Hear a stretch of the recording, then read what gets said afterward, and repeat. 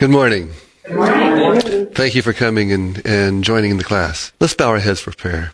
Most gracious Heavenly Father, we thank you for the privilege of coming together, of speaking about you and speaking for you. Send your Spirit to this classroom, to those who are watching online, and help us that we may honor you and speak of you aright. Thank you for all you have given to us. Amen. My name is Wendell Moses. For most of you, probably know who I am. I'm filling in for Tim Jennings, who's in South Africa, along with Russell Atkins.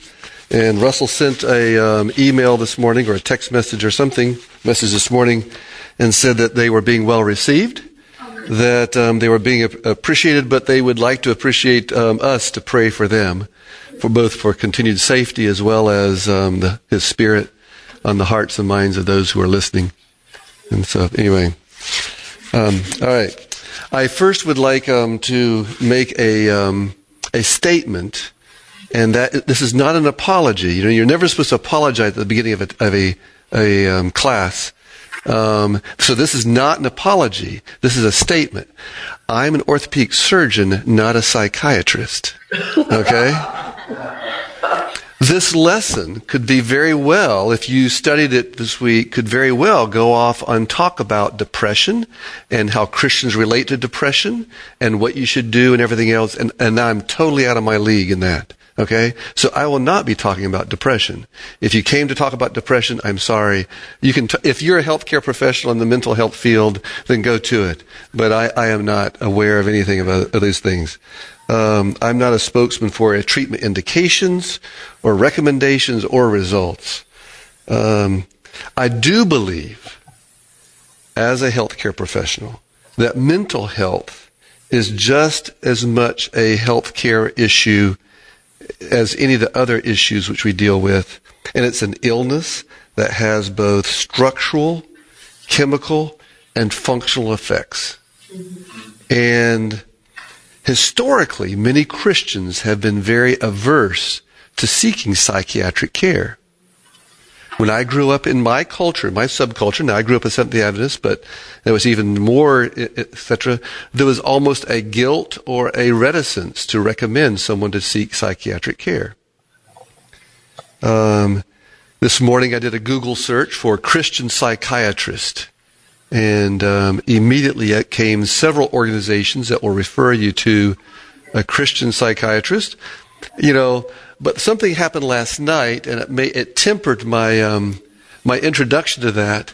And that is, my wife received a text message saying that her cousin or uncle, elderly individual, had fallen and had an injury. And so they were asking advice. What should we do? Should we try to get him to walk? Should we not get him to walk?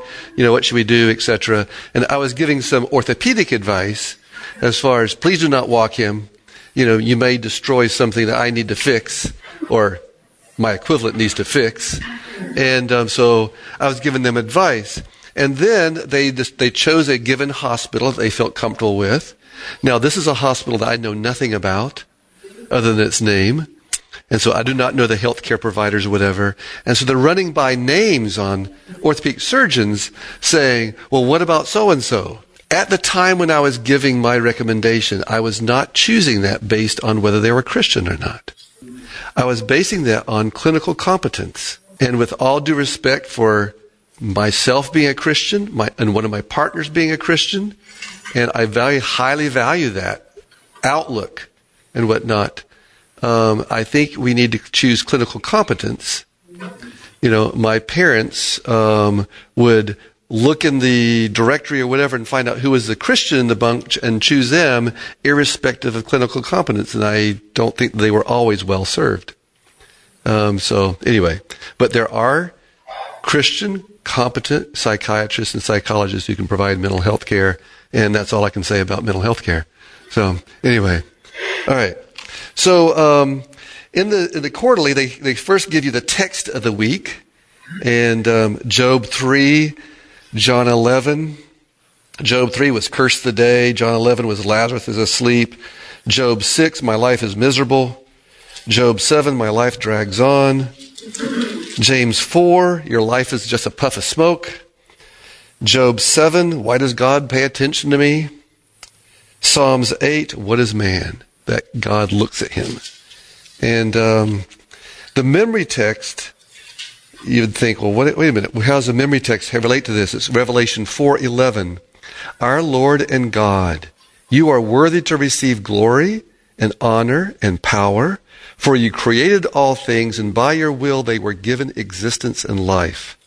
Glory, okay, honor, and power.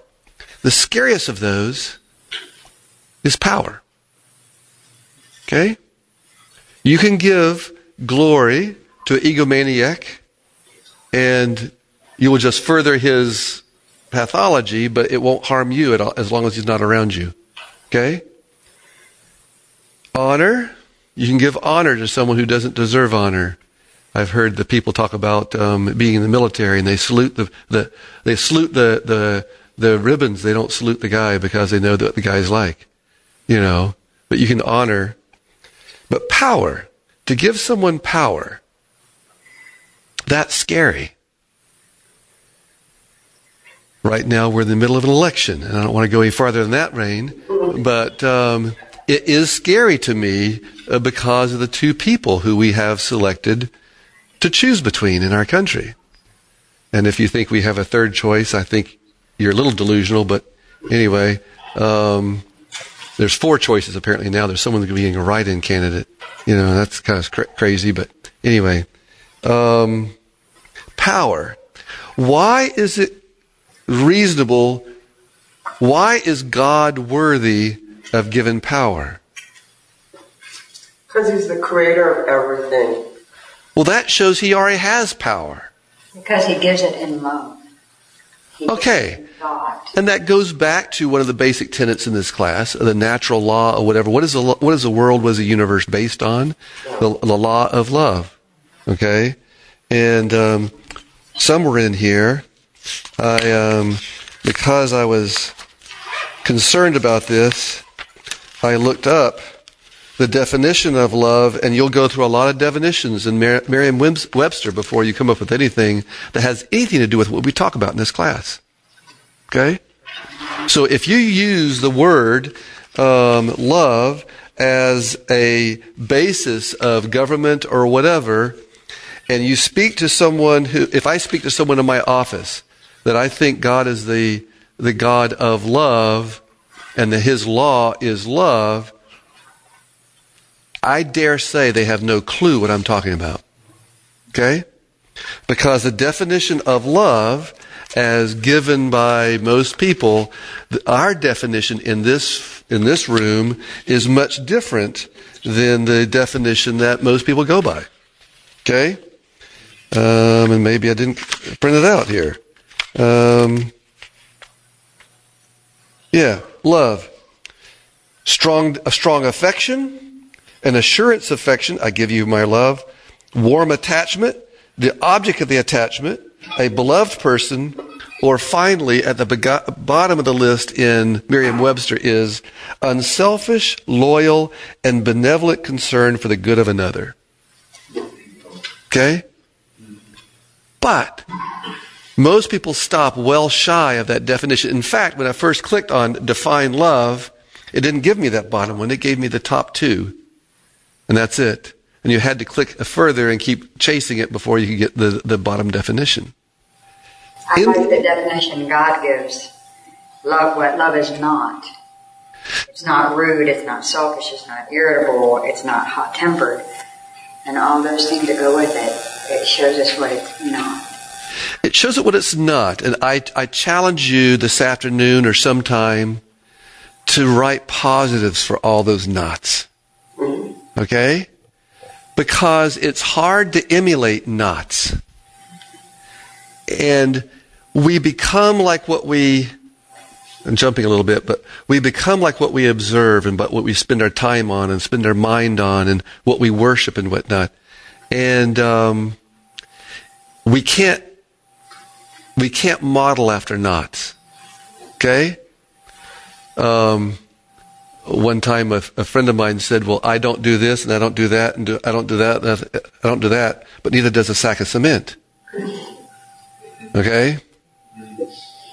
And so I think it's important to take 1 Corinthians 13 and write out the positive attributes that would be associated with all those nots. Okay?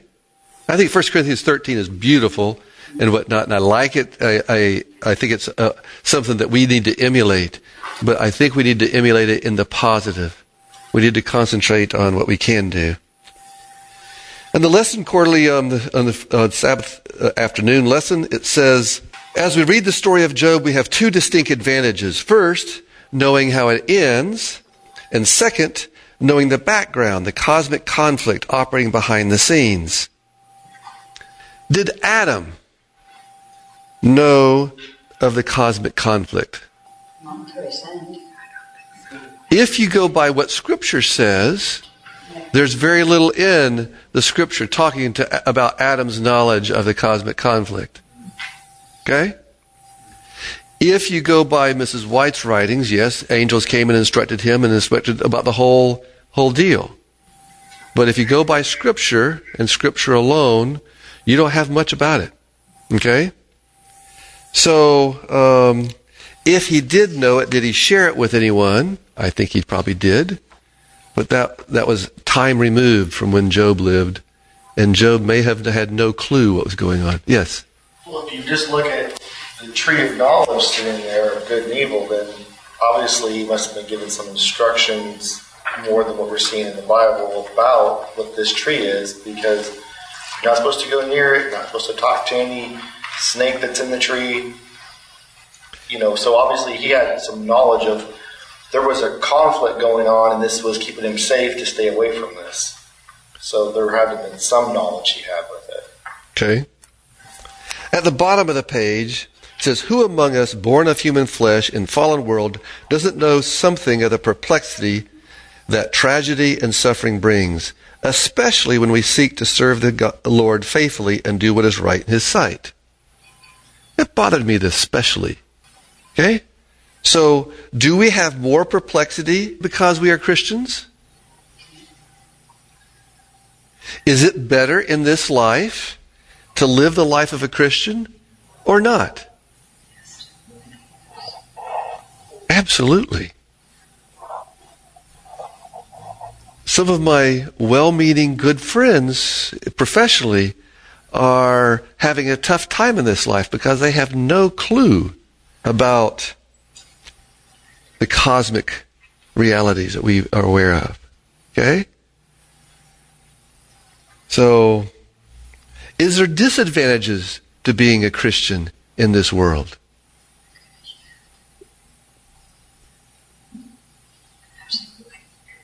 Absolutely. What are the disadvantages?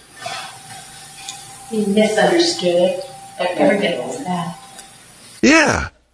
We speak of disadvantages, but largely they're disadvantages of cultural things that we assume or whatever, and maybe our how we worship or how we spend our time and our resources and everything else, etc. But if we're truly living out God's government of love,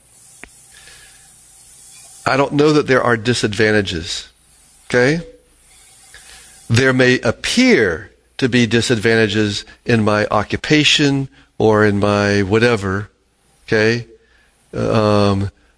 My daughter is getting her PhD in chemistry, and of all things, PChem.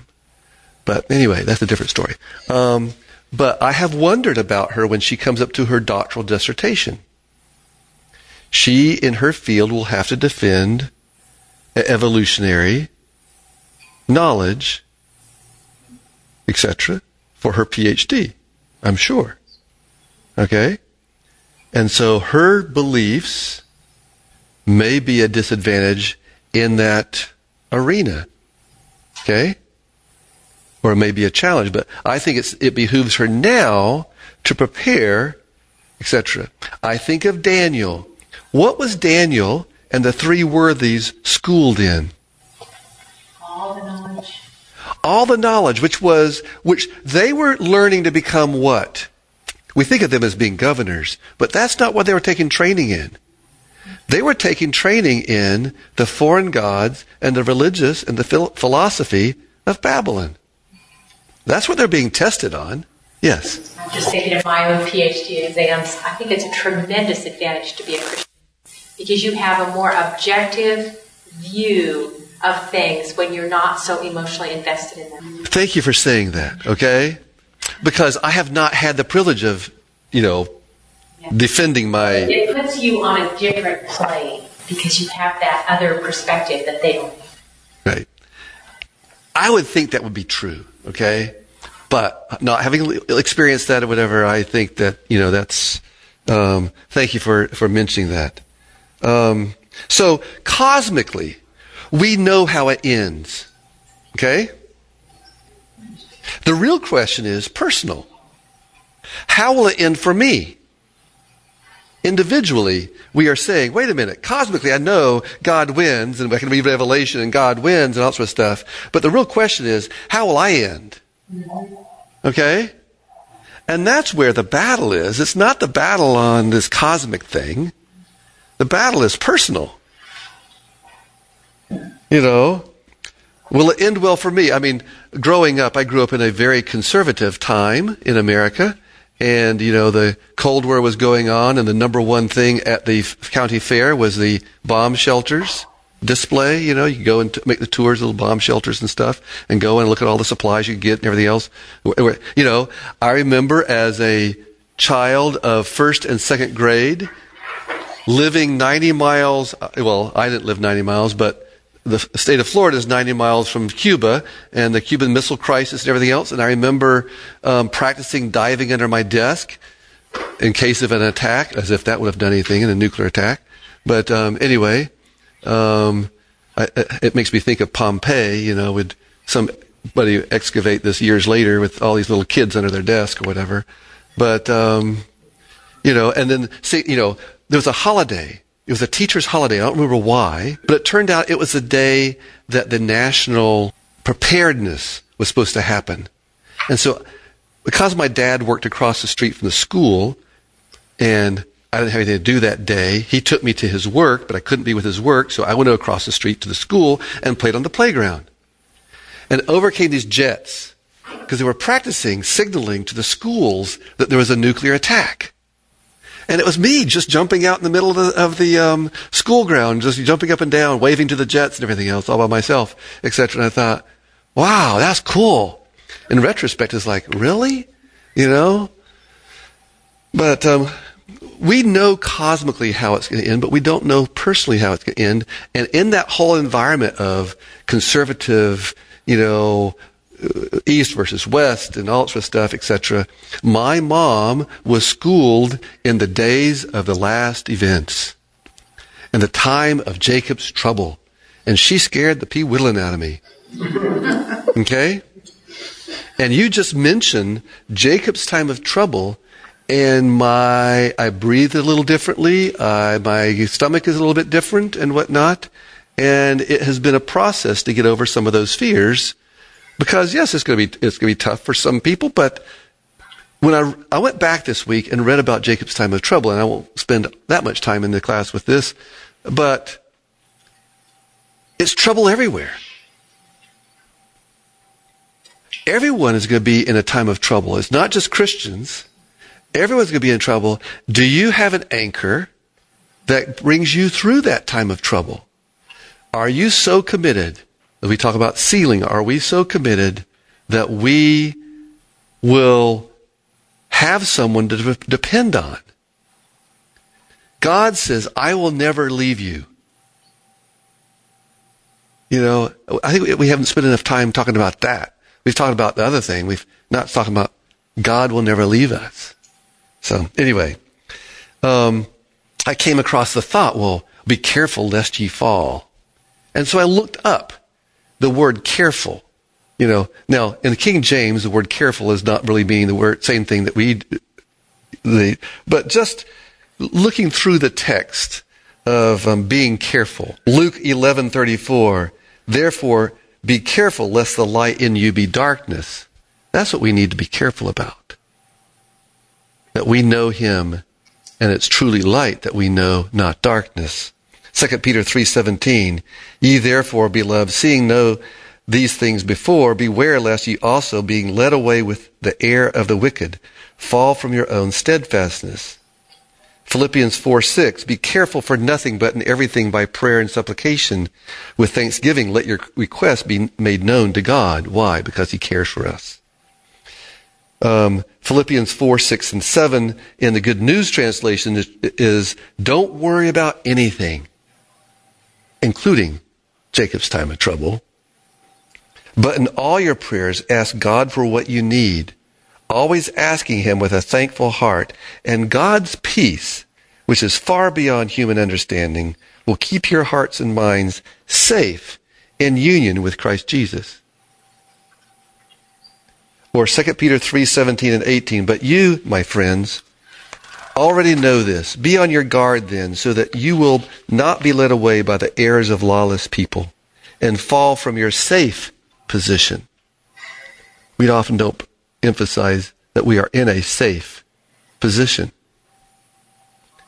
But continue to grow in grace and knowledge of your Lord and Savior Jesus Christ. To him be glory now and forever. Amen. All right. I think we have often forgotten Romans 8 or have misread Romans 8. What does the word with mean? Together has two main meanings. One as opposed to something. I fight with my brother. Okay? Right? Opposition. Or it could be a participant. He works with his father. Okay? Read Romans 8:23. But it is not just creation alone which groans. We who have the Spirit as the first of God's gift also groan within ourselves as we wait for God to make his children and set our whole being free. God's Holy Spirit is working with us. Okay? He's a participant with us. Romans 8:31 through 35. If God is for us, who can be against us? Certainly not God, who did not even keep back his own son, but offered him for us all. He gave us his son. Will he not also freely give us all things? Who will accuse God's chosen people? God himself declares them not guilty. Who then will condemn them? Not Christ Jesus, who died, rather who was raised to life and is at the right side of God, pleading with him for us. How do you hear that with? Pleading with him. As a participant. Not as opposed, because it's already said God the Father is with us. And if Christ is with us, they're both on the same side as a participant, not in opposition. Can trouble do it? Hardship, persecution, hunger, poverty, danger, or death? You know, we forget to read with. How do you see God together now? Is Christ in his holy temple pleading with the Father? What direction do you see him pleading? Which way is he standing? He's pleading with us, with the Father. Anyway. Okay, so my life as an orthopedic surgeon is I teach residents. And I'm in surgery half time. And when I was in North Carolina, I always played music in the operating room. And I'd make the statement that I couldn't operate without music. But when I came here, I found out that I couldn't talk to the residents with music going on. I couldn't concentrate. I couldn't hear what they're saying. My ears don't work real well. And so I had to turn off the music. And so when you come into the operating room with Dr. Moses, it's quiet, except for us yelling at each other. And so this week I had a unique opportunity. One of my two residents was on vacation. The other resident was called away to do some emergency stuff with someone else. And I got to do my own surgeries by myself. And it was wonderful. And so I entered the room and I said, can you find an oldies goldies radio station and turn it on so loud that anesthesia has to question whether they can hear the heartbeat? Okay? Usually at the end of a case, if someone is playing music, they'll say, turn on some closing music. And usually what turns on is loud, blaring music because you're doing something repetitive. You're not having to talk to anyone. It's all mechanical. You're just getting the wound closed. And so we call it closing music. And I wanted closing music the whole case. Well, they turned on a station on some of these electronic things where you turn on your whatever and you plug it in, whatever. I don't know how it's done. Anyway, they turned on a Simon and Garfunkel station, and on came a song by John Denver. And I thought of the Sabbath school lesson. It was instantly, it says, it's called I'm Sorry. Okay, and if you're old enough to remember John Denver, I'm sorry, but no. It's cold here in the city. It always seems that way. I've been thinking about you almost every day, thinking about the good times, thinking about the rain, thinking about how bad it feels alone again. I'm sorry for the things there are in China. I'm sorry that things aren't what they used to be. But more than anything else, I'm sorry for myself. Doesn't that sound like Job? Yeah. I'm sorry for myself. Now, he's going through a lot more than John Denver did, but anyway, that's the idea that we get about Job is I'm sorry about myself. Let's turn to Job 3, 1 through 10. After this opened Job his mouth and cursed his day. And Job spake and said, let the day perish wherein I was born, and the night in which it was said, there is a man-child conceived. He's cursed even the day that, he would rather never have been born. And not conceived either. Yeah. Just, have you ever felt that way? Sure. Yeah. There's been some times, more than a few. It's like, oh man, if I just, Lord, what is this? Just, at the bottom paragraph, the third paragraph says, the world has no meaning. As we have seen, though, this answer doesn't work for the believer in God. And for Job, a faithful follower of the Lord, this answer didn't work either. But what was the answer? What was the explanation? Job didn't have one. All he had was his extreme grief and all the questions that inevitably accompanied it. Can anyone know the answer? We don't know the future. We don't know why things are happening now. It's rarely that you know why something happened. We not only don't know the future, we don't know the past or the present. Really. There's so much we don't know. We think we know the past. We only know a little part of the past. Yeah. I think of Elisha. Oh Lord, open his eyes, his servant, And he went out. And surrounding town were thousands of angels protecting Elisha. No, we don't know. We don't know what's going on, Only by divine vision do we know what's in this room. Sunday's lesson, fourth paragraph. Life, of course, is a gift from God. We exist only because God has created us. Do you believe that? I don't believe it. I don't believe it. In my work, I have come to the conclusion that this did not happen. God created life, but He did not create me. I don't think He created you. I don't think He created any of us in this room. Okay? He gave Adam and Eve a gift, the gift of life. Now, you may have been created yourself by an act of love, a selfish indulgence, rape or incest. I don't think God had anything to do with those things. Okay? Yes, act of love, yes, but not these other things. Your genetic makeup was determined by your inheritance. God didn't burn another one.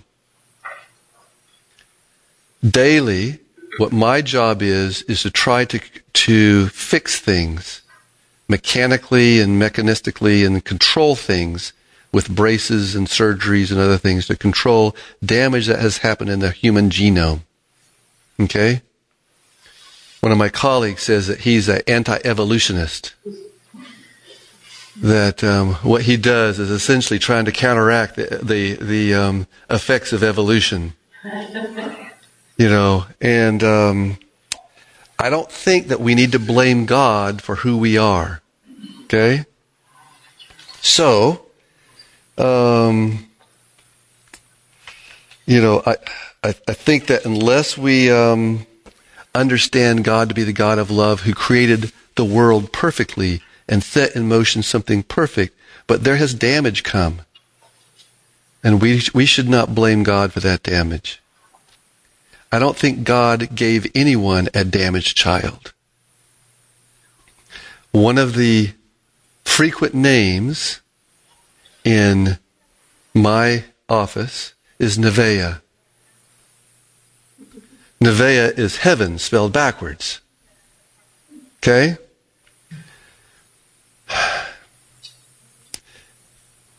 Another name that is common in my office is a variation of the word miracle. A miracle, some combination of miracle. These are the most damaged children I can imagine. And I think, no, I understand that you're living a tough life and you need to take care of this child and whatnot, but don't blame God for this miracle. For this child was not heaven sent. We need to do what we can to glorify God in spite of what we have been given, but not because of it. The bottom pink section on Sunday's lesson says, have you ever felt the way Job felt here? That is, wishing you had never been born. Eventually, though, what happened? Of course, you felt better. How important it is for us to remember that even in the worst moments, we have the hope, the prospect of things improving. Often not in our lifetime. Okay? Not until heaven will some things improve for some people. Many of my patients and families will not have it any better until their bodies are made new in heaven. Many of the people living in devastatingly poor countries such as Haiti have little hopes of things improving. Especially, this is true after the recent hurricane. 900 people in Haiti were killed by the hurricane. Whole neighborhoods that have no homes whatsoever to live in. I see little of things improving listed in Christ's Sermon on the Mount with his description of the Beatitudes. Not until heaven.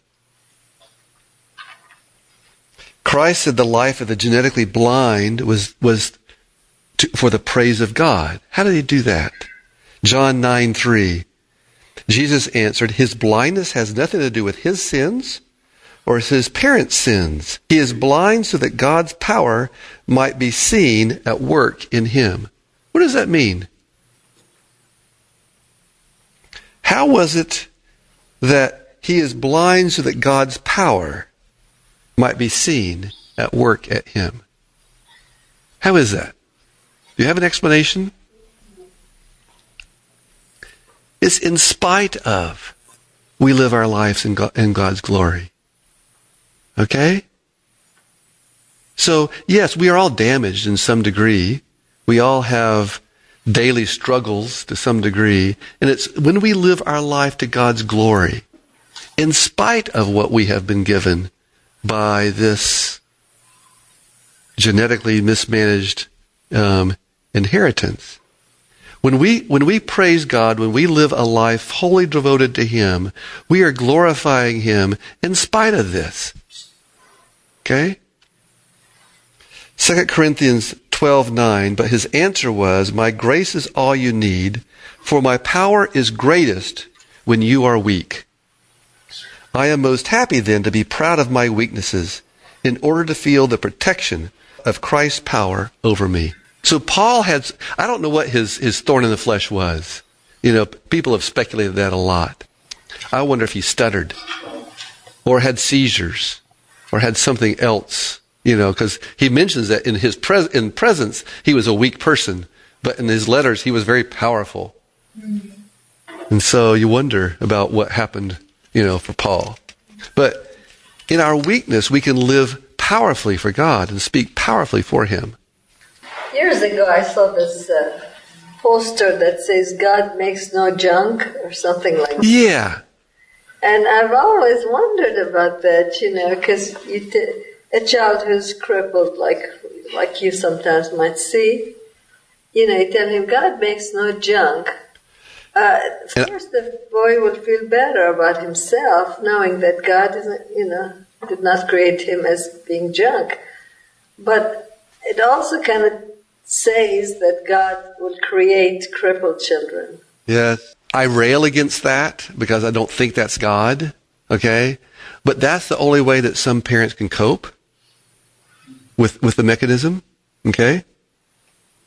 And so, consequently, I do all in my power to make that child's life as good as it can be here on earth. Okay? That's my job. Couldn't you say that just because he is crippled, he is not junk?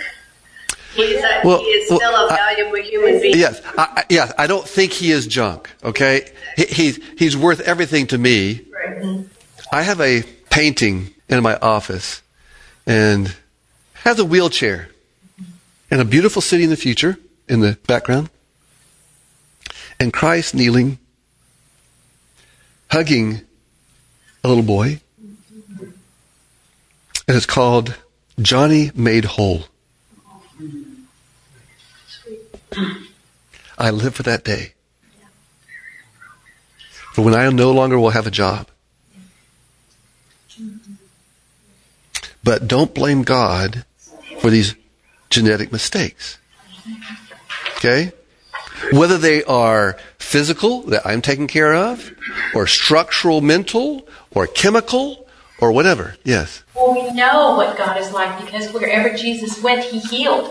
Yeah. He didn't just say, oh, isn't this wonderful that you're blind or you're crippled. You're going to glorify God better than a defective body. He never did that. Yeah. I've seen that bumper sticker or poster or whatever about God makes no junk, and that's, all I can say is that's how some people cope. Well, and it is true that we are all valuable. Even the mentally disabled are valuable. Right. Because they're human beings. Right. I think God never gives you more than you can handle, and also, God's interested mostly in your character development more than, physical as much. Yeah. I think that's not a very, to say God doesn't give us more than we can handle always made me feel like, well, I don't want to be strong then. I think there's another way of thinking about that, and that is that whatever comes to us in life and we're not protected, that God will give us what we need at the time. Yeah. Which may be simply the ability to endure, like Job. It might not be happy. Okay. Job. Some of you, I know, will have this text memorized about there's no temptation given to a man that, Okay. But what does it say? He will make a way of escape. He will not suffer you to be. Okay, make a way of escape, but then what does it say? That we will be able to bear. Be able to endure it. Okay? It's not that it's going to be taking away or whatever. That we're going to be a way of escape, that we will be able to endure it. Okay? All right. Probably spent too much time on that, but that's to me that's precious. I don't think that God makes mistakes, and He did not make cripples. So anyway, all right. Monday's lesson, Job 3:11 through 26. I wish I had died in my mother's womb or died the moment I was born. The first paragraph says, Job lost all his children, all of them. It's hard enough to imagine the pain of losing one child. Job lost them all, and he had 10. No wonder he wished that he were dead. And again, Job had no idea of the background behind it all. Not that it would have made him feel better had he known. Would it? I don't know. Did Job know any idea behind it all? Probably not. Okay? Does knowing the background help us? You say yes. People are nodding their head yes. Do you have any scriptural support for that? Or is it a nice idea? Well, doesn't it say in the Bible there that prophecy is for non-believers so that they can believe and have faith in what God has said? So yeah. Knowing gives us an advantage. Okay. Is the advantage knowing what's going to... Is it an advantage that we have a roadmap for the future? Surely gives us hope. Give us hope, okay? 1 Thessalonians 4:13. Our friends, we want you to know the truth about those who have died, so that you will not be sad as those who have no hope. So yes, have a different perspective does help somewhat in grief and whatnot. As far as prophecy, which we've talked about, why do we have prophecy? To know what's going to happen? No.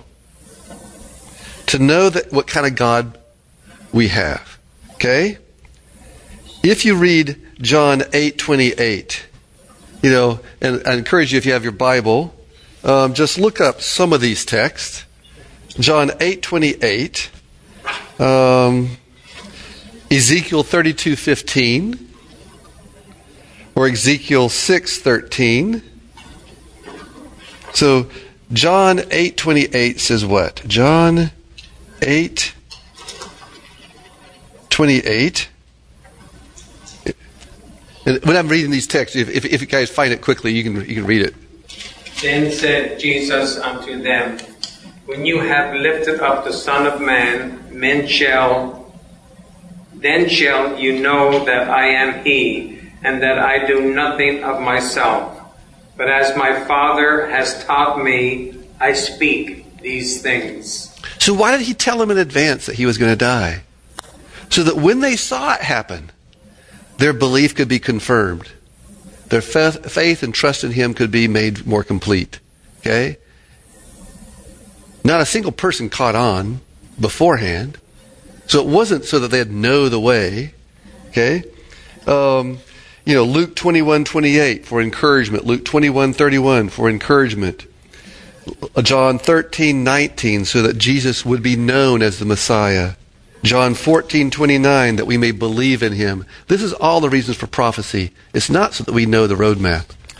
On Monday's lesson also, they talked about Ecclesiastes 9:5 and 6 and John 11:11, and they're talking about the state of the dead.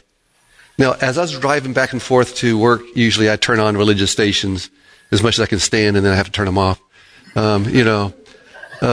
But this week, I was on an AM station trying to listen to football.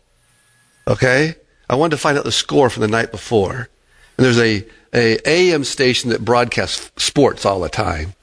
And so I turned it on, and unfortunately, my car's radio didn't have a good reception, and it flipped over to some other neighboring AM station that was a religious station, and it was like, oh brother, I keep going in the same direction because I want to hear this, because it was talking about Adventist. Okay?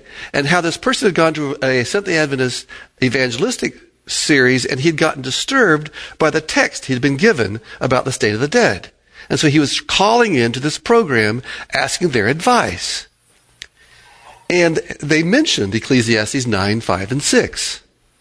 And also Job. The evangelist had used these two texts. And the guy said, well, both of those people were clinically depressed. Okay? He says, we don't usually quote the clinically depressed with the maxims of life. Okay? And so I got to thinking, that is a valid point. There are reasons why when Christ said, pray that your flight be not on the Sabbath day, we use that as it must be still the Sabbath. And yet everyone knows that the doors were locked on Sabbath. They couldn't get out. Okay? So, people have I think we have much better uses or biblical evidence for the state of the dead than Ecclesiastes 9:5 and 6, which was written by a clinically depressed person. Okay? Or Job, who was written by a guy who was willing to die. Okay? I don't think we should use those statements. So, trying not to use proof text technology, but going through the idea of why do we believe in soul sleep? Okay? So, briefly, for the next couple of minutes, I'd like to run through a list of texts. Not to read them, but to talk about them. If you want to read all my text, you can go to the notes for this week, and there's about 16 pages of it. Okay? But just kind of an overview. Number one, the beginning of creation of man. If you read the beginning creation of man and how it was done, how there was a body, and then he breathed into a life-giving force, and then he became a living being. Okay? If you disassemble that, you don't come up with an ever-living being. The way the kings of Judah are described as sleeping with their fathers. The statements of Job and Solomon can be used, but those are clinically depressed. I'm not going to use them. Okay? In the book of Isaiah, the dead do not praise God. In Isaiah 26, 38, 41, or 57, the dead are not praising you, so don't kill me. I can't praise you if I'm dead. The benediction by the angel to Daniel at the close of his book is for a reward of a faithful servant at the resurrection, not a meeting of God at his death. You read the last chapter, the last few verses of Daniel. The description throughout the book of Psalms talks about the difference between praising God while you're alive or the absence of praise when you're dead. He said, what David, and most of the time, is saying, what's good if I die? I can't praise you then. If he can't praise you then that says something. All but one of Christ's statements on death describe the reward for a righteous life, for a walk with God at the resurrection, not at death. All of them. Christ's promise of eternal life in John 3:16 tells us that without this gift, we will not live forever. We don't burn somewhere, we don't go somewhere else forever. Okay? For God so loved the world that he gave his only begotten Son, that who should believe in him would not perish, but have everlasting life. Okay? We don't have everlasting life without him. Peter describes David as still present in his tomb with his people at that time in Acts 2. When Stephen was stoned, he fell asleep. Paul's reference to the church members dying are all about falling asleep. Yes? What about Lazarus and Tabitha?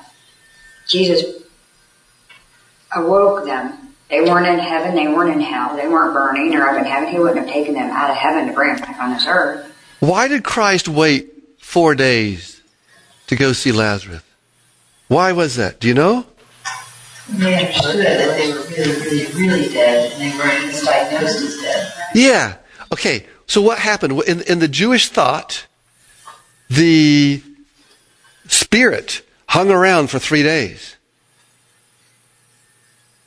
And so you really weren't clinically dead, declared dead until 4 days. Okay? In the technology of the day, it probably was good. Paul's discussion regarding death and the resurrection, 1 Corinthians 15 and 1 Thessalonians 4, do not make any sense if there's immediate transport to heaven at death. You read those passages, it doesn't make any sense if we go to heaven at death. Okay? In Philippians 3, Paul is looking forward to the resurrection from the dead for himself, not meeting Christ before then. In Colossians 3:4, it's when Christ appears that we will appear with him in glory. It's after the resurrection. In 1 Timothy 6, Paul states that only God is immortal. In 2 Timothy 1:9 and 10, it's through the gospel that immortality is revealed. We do not have the ability to live forever without it. Yes? So, in your walk and in my walk, meeting people all the time that are telling us their death story. Oh, yes. They went to heaven. They right. saw the bright light. Right. So met their grandfather. Where does your conversation go with that? Well, I think that's great. I'm glad you had a wonderful experience. Okay? There's good scientific evidence on what happens with CO2 narcosis. Okay? They have done experimental studies where they've got with altering your gases to get CO2 narcosis. And you will feel like you're flying above the room and seeing the room from a different perspective and hear voices and everything else, etc. And based on your beliefs, you'll see all sorts of visions and stuff. Okay? And so I don't talk to them about that, because if they really are asking me what happened, you bet I will tell them. But I'm not out to shoot down their good theories. Okay? I do introduce them to the Bible and say, you know, if you're depending on 3 texts or 5 texts or whatever to show you that this is how it is, I don't think that it makes sense. Okay? And so, yeah, there are there's a movie coming out about this little boy that goes off to heaven and blah, blah, blah, etc. You know, everyone in my office, pretty much. Now, we have a new physician. It turns out he's a Seventh-day Adventist. And so I haven't talked to him at all about religion. But everyone else in the office, I mean, people are dying and extended family members and everything else. And there's always this well, they're in heaven and whatever. I mean, culturally, in the newspaper yesterday, there was a discussion about a little boy who shot himself and killed himself at 4 years of age, found a gun underneath his grandmother's bed and shot himself, etc. And there's a newspaper. And in the conversation that the mother had with this boy as he's dying in the hospital is, go ahead, but you'll see mommy crying, but don't worry about it. And the whole expectation is that he's going to heaven. Okay? Well, how rude would it be for God to send you back, too? You just got to heaven and you're like, oh, now it's going to be peace and love and harmony, and now, no, back to dark earth. I try not to have arguments with people, but if they truly are asking me what I believe and why, you bet. I think we have abundant evidence of what happens at death. In Hebrews 11, talks about are the martyrs, the heroes of faith. And yet, in that chapter, it's the resurrection that was the reward for the martyrs. It's not dying and going to heaven. None of them received their reward. It will be given to them at the same time as the rest of us. Hebrews 11:39 and 40. Jude 6:14 and 15. There is a judgment and a reward at the end of earth's history.